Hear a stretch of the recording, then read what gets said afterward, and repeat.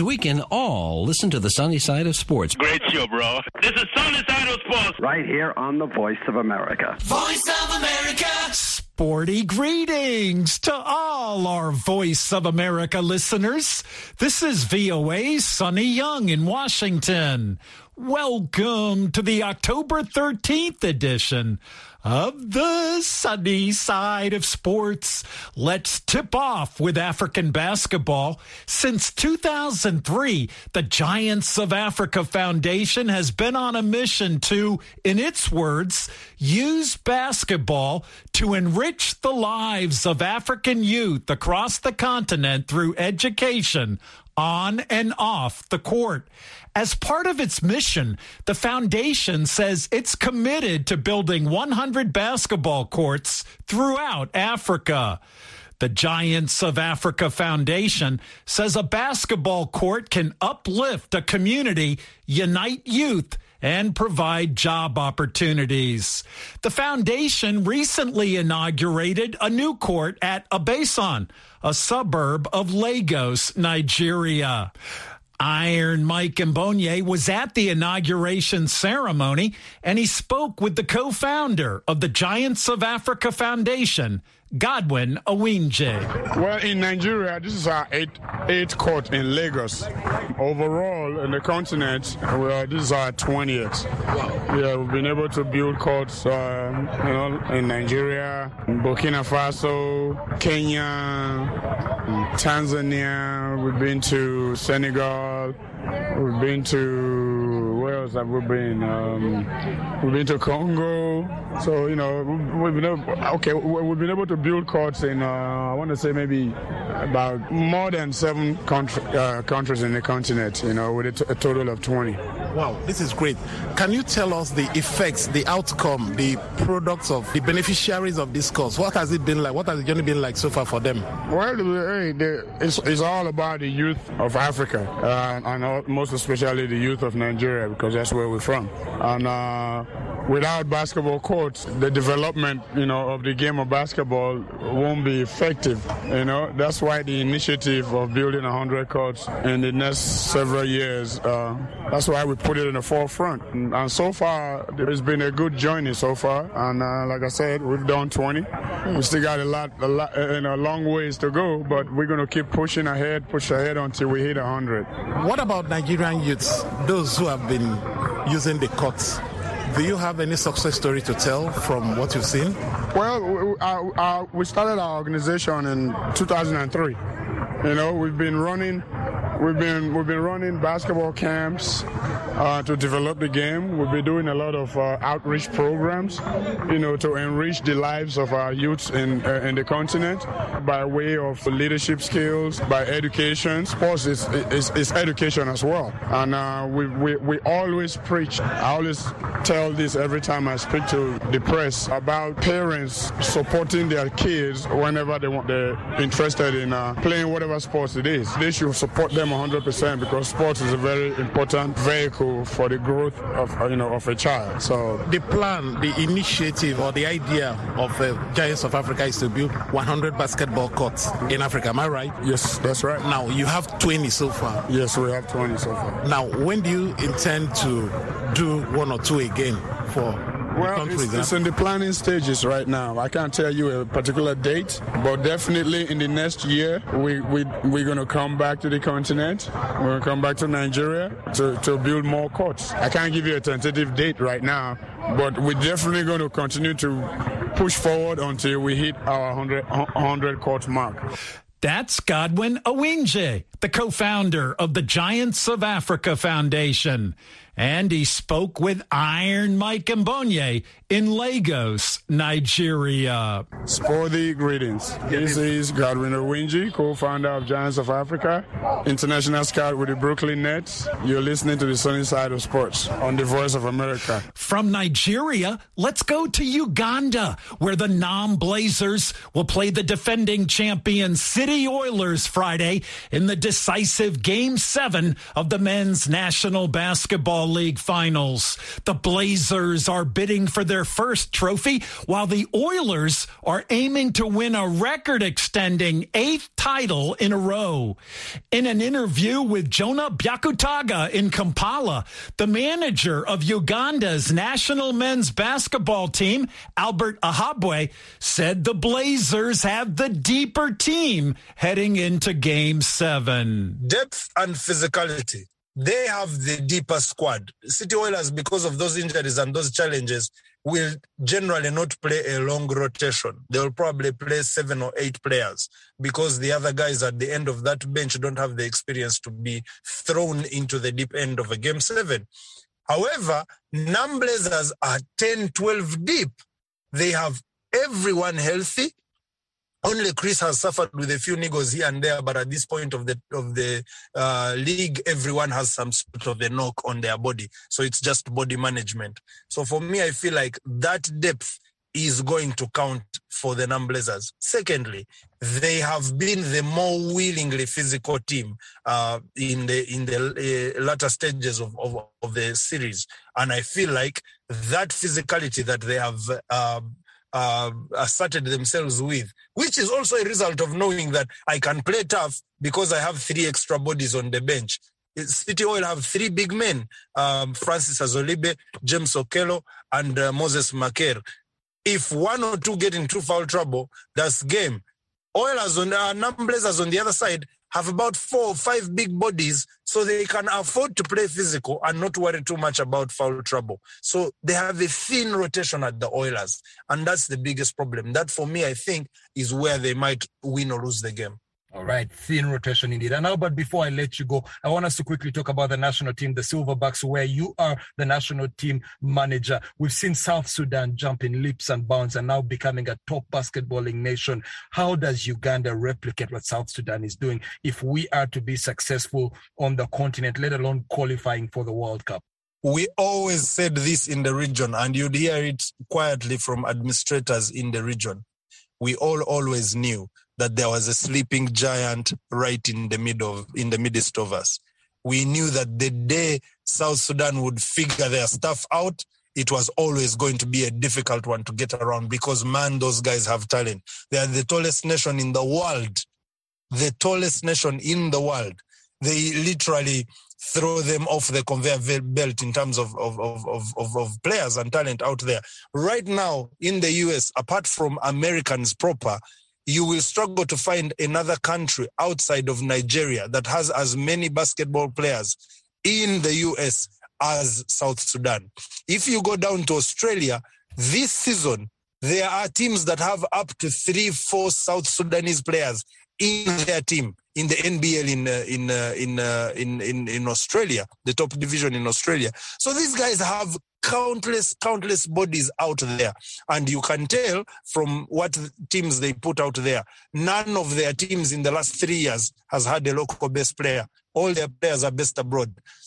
But being the tallest country in the world, one of the most athletic countries in the world in terms of the bodies they put out there on court, they have so much talent. And they've been helped by having one of their own, retired NBA All-Star, Luol Deng, come back home, use his own resources, use his contact at Nike and FIBA, and revamp the national team project.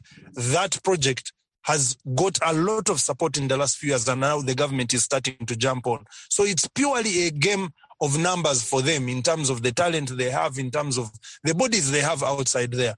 And when their stuff starts clicking at home and the academy at home starts working the Luol Deng Foundation, man, they will be one of the best in the world. So there's no getting around them. But talk about ourselves. We have a lot of talent.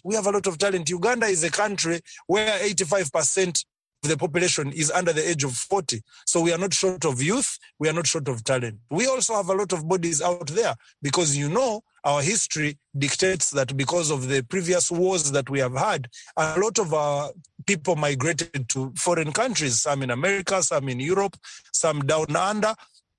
Canada. And because of that, we have a lot of Ugandan kids that have grown up and played outside. And because of that, we get numbers too. You talk about Arthur Kaluma, you talk about Stanley Ochetu, you talk about Ishmael Wainwright having joined the team as a naturalized player. You talk about Eric Ruahwire in Canada, Robinson Opong in Canada, Kiran Ziwa in Canada. I could go on. But also at home, we've had a vibrant basketball program for the last 10 to 15 years. And that program now, the schools have started producing kids that go abroad. You know about Claire Lamono, you know about Jen Asinde, who is playing Division 1 basketball right now at Wichita State. You know about Abby Priscilla, who left UCU. Actually, one of the reasons why UCU has only 2 big men in the playoffs, the ladies, is because their star big man, Abby Priscilla, was taken to the US to play for Grayson College. Grayson College is the one that Jen Asinde first went to from here, where she was with JKL. Budo SS to JKL, went to Grayson College, left Grayson College, went to Wichita State. Now, because of how well she had carried herself at Grayson State, they called back in Uganda and said, do you have another? Can you send us another? That's how the conveyor belt works. We sent Abby Priscilla. We have kids from Watoto who are over in the States and playing there. We have kids in Europe. Jonathan Komagum is going to play for the London Lions in the Euro Cup. This season. We have Adam Seiko, we have Arthur Kaluma. So we have bodies out there. That amount of talent and us being able to get it out is what has got us to this level of competition. Now everyone knows about us. We are ranked number 12 in Africa. When we came in 2013 to manage the national team, myself, Grace Kwizera, Mohamed Santur Gedi, our general manager, Ambrose Tashobia, who first formed the team by appointing the general manager Santur, who then picked us. When we first came in, Uganda was unranked, unknown. We are now ranked 12th in Africa, 75th in the whole world, and we finished 6th at the last AfroBasket. We knocked out Nigeria, the number 1 seeded team in Africa, to qualify for the quarterfinals, where we lost to Cape Verde that has an NBS center in Eddie Tavares. So we've played our way up there. We've earned our stripes. We've worked hard. What we just need to get now, the only thing that's remaining to catapult us to another level is the lack of a facility where to play. You see what Kigali Arena has done for Rwanda. Rwanda has become very competitive. The game has become a culture. People go to watch basketball games as a social event in Kigali. Once we get that here, because here we have a crowd, man. You've been seeing on TV, you've been seeing the number of people that are in that stadium during this final series. We have the numbers. If only we could get the facility, then the numbers will increase. Then the culture will improve. Then kids will have more stars to look up to. Then sponsors will come to us because they can brand in a fashionable gym where the world can come and play in Kampala. That's Albert Ahabwe, the manager of Uganda's national men's basketball team. And he spoke with Jonah Byakutaga in Kampala, Uganda. Sporty greetings. This is Masai Ujiri, the president of Toronto Raptors Basketball, president of Giants of Africa Foundation. You are listening to the sunny side of sports on the Voice of America. This is the Voice of America. Washington, DC.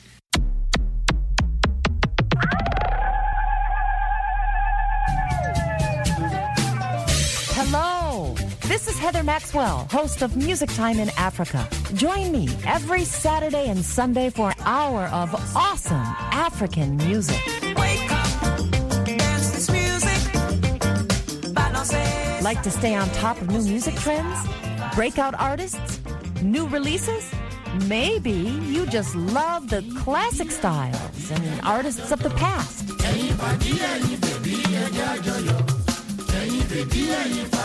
Or simply the sound and feel of a good beat. Whatever your pleasure, you can get it every week right here on Music Time in Africa. So join me on your local FM station, Saturdays and Sundays at 1500 and 2000 UTC. Thanks, Heather. That's Heather Maxwell, the host of our Music Time in Africa show. I'm Sonny Young in Washington, and you're listening to the sunny side of sports on the Voice of America. Ugandan fans recently celebrated the retiring Tony Mweje at a tribute match to honor his contributions to the national team, nicknamed the Cranes. The 35-year-old Mweje made 83 international appearances for the Cranes. In this encore Sunny Side of Sports presentation, let's listen in again to a feature report from Magume Davis Rakawinj in Kampala, Uganda.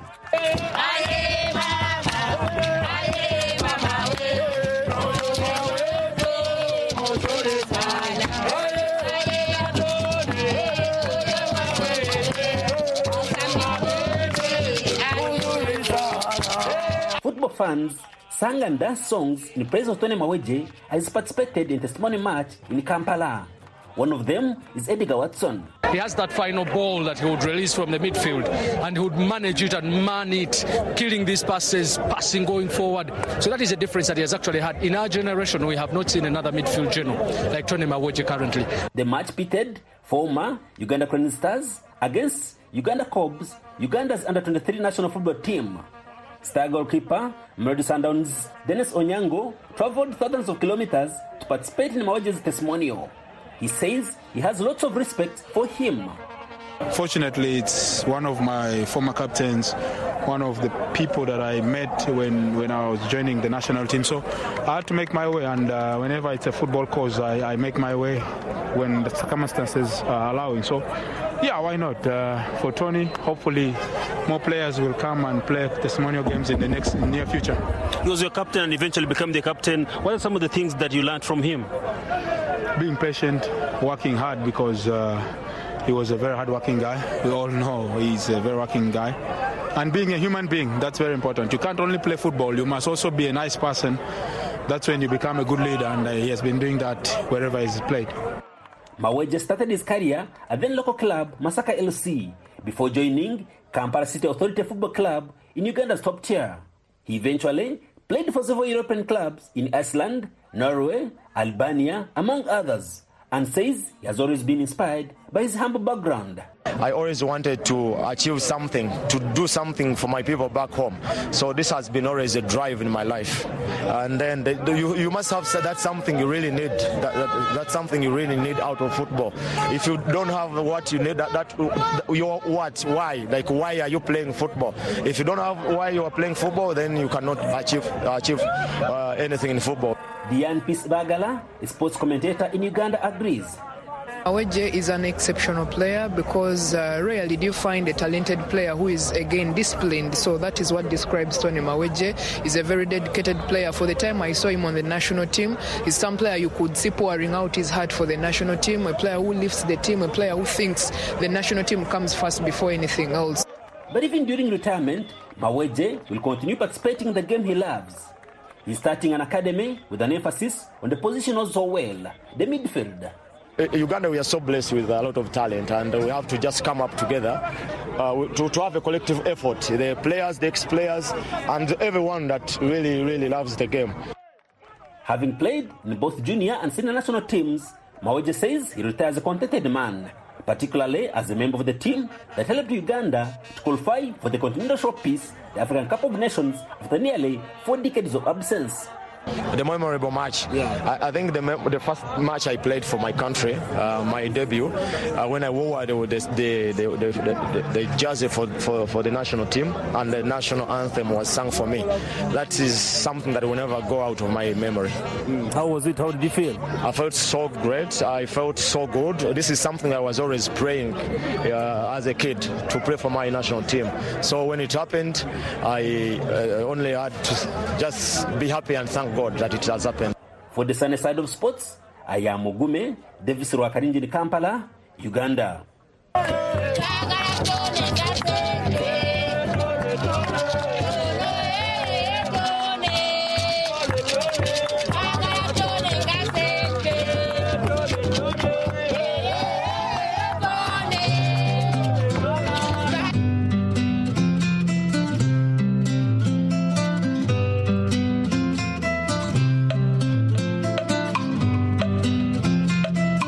I'm VOA's Sonny Young in Washington, and you're listening to the sunny side of sports on the Voice of America.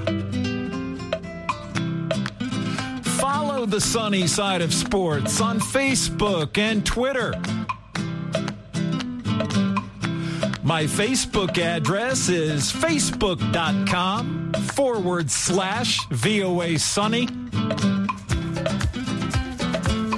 And my Twitter handle is @VOA Sunny Sports.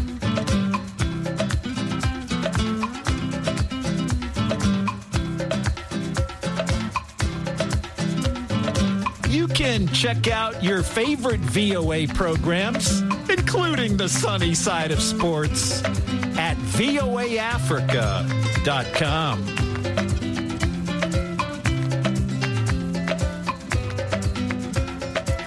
And for world news, go to voanews.com.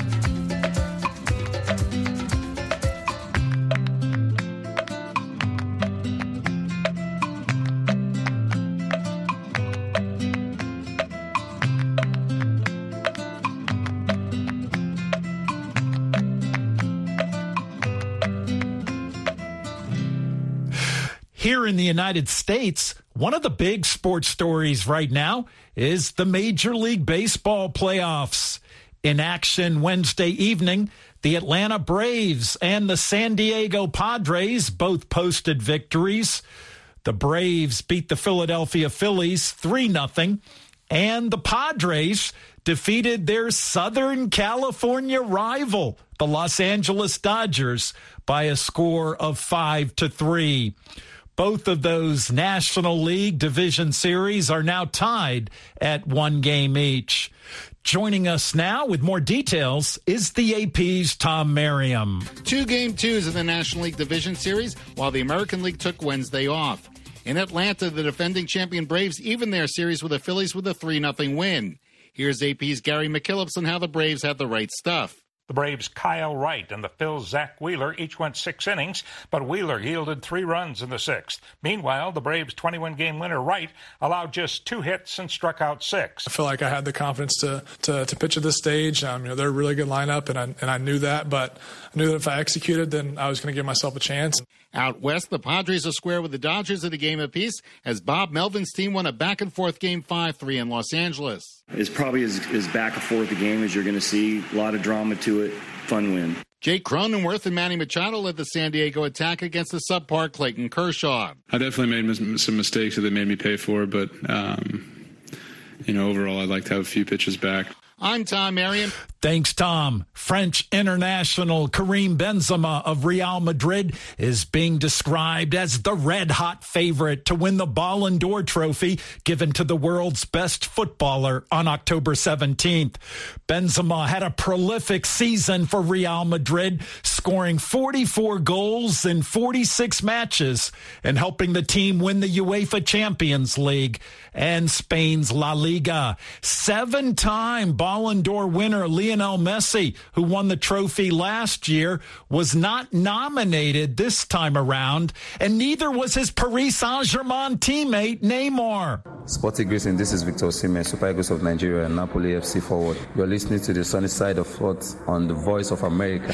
Victor Osimhen scored Napoli's 4th goal Wednesday when the team beat visiting Ajax 4-2 to advance to the round of 16 in the UEFA Champions League. Elsewhere, Liverpool thrashed the host Rangers in Scotland 7-1, with Egyptian star Mohamed Salah netting a sensational hat trick in a 6-minute span of the second half. German powerhouse Bayern Munich advanced from Group C with a 4-2 victory over Victoria Pilsen. Senegalese star Sadio Mane with the opening goal for Bayern. Also in Group C, Barcelona kept alive its hopes of advancing with a 3-3 draw against visiting Inter Milan.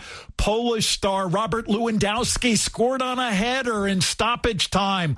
The Street Child World Cup, aimed at empowering girls and women to participate in sports, kicked off this week in Qatar, as we hear now from VOA's Gwen Uden. Sporty greetings, Gwen. Sporty greetings, Sonny. With just over a month to go before the start of the 2020 FIFA World Cup in Qatar, football action got underway this week when the Street Child World Cup kicked off in the capital, Doha. Teams of 15 boys and 13 girls from 25 countries have come together for the 10-day event. According to organizers, the teams represent some of the world's most vulnerable children. And for the girls, their participation in the tournament has been particularly inspiring. Maysoon Nakla represents the Palestinian girls team who come from a refugee camp in the West Bank city of Tulkarm. Nakla says the Street Child World Cup has encouraged her team to engage more deeply in sports. The girls' experience coming here, it was beautiful. The reaction was just, it was out of this world. Excited. Everything was new to them. First time they even leave the Tulkarm refugee camp. Some of them haven't even left the city that they're living in. So it was all new to them. It was all exciting. Them coming here is a great deal because it will encourage their friends to play football or any kind of sport. They are here to be the leaders of the future generation. So yes, this will encourage them greatly. Young footballer Tayyiba Musafarija plays for the Qatar team and says the sport has given her the belief that she can achieve anything. I do think that through sports we can get through women empowerment and we can help get to women's rights, and it'll make it, we'll get equal to men like this. And now that we've been offered the opportunity, we can show them who we really are and what we can do as women, and that we can not only be better than them, that not only we can play just as good as them, but sometimes even better. Personally, I love playing football. I play every day at home. It's one of my passions, and it's something that helps me space out and only focus on football and nothing else but football. It blocks out all my stresses from school, studies, exams, and it just helps me focus on myself and how I play and to improve myself to help me play better football. The first Street Child World Cup was staged in Durban, South Africa in 2010 and has since taken place in Brazil in 2014 and Russia in 2018. Traditionally, the tournament is held in the host country of the FIFA World Cup. So this year, the event kicked off at Qatar's Oxygen Park in Education City, located on the outskirts of Doha. The tournament is organized by the UK charity Street Child United in partnership with the Qatar Foundation. Alexandra Chalat is the Qatar Foundation's Director of Community Engagement and World Cup Legacy. She spoke about the importance of providing opportunities for girls and boys to play football, particularly in Qatar. Street Child World Cup is so important to be here in Qatar Foundation ahead of the World Cup in December, because Qatar Foundation is all about unlocking human potential, and that's truly what this tournament is all about. It's about providing an opportunity for young people who would otherwise not have the chance to play against each other, to showcase their country's cultures and their country's ambitions with each other. So in addition to the football tournament, they're also participating in conversations about issues that matter to them in their own country. They're developing projects. They're thinking about what they can do in their own country when they return. And John Rowe, co-founder and CEO of Street Child United, spoke about the importance of both World Cup tournaments. Football unifies us. And when these young people play for their country at a World Cup, where the World Cup is, people back home listen. And people back home get on their side. And then people back home change things for them. They help them to get identity. They become proud of their street children. They become recognised. So we say it's much more than a game. It's the World Cup that matters. It's the World Cup of joy. It's the World Cup of peace. The fourth edition of Street Child World Cup is now underway until October 15th. Oxygen Park, the site of the tournament, is also home to the Education Stadium, one of the 8 venues for the upcoming FIFA World Cup, set to kick off in just 38 days on November 20th in Doha. And that is all from me, Sonny. Back over to you. Thanks, Gwen. And that's the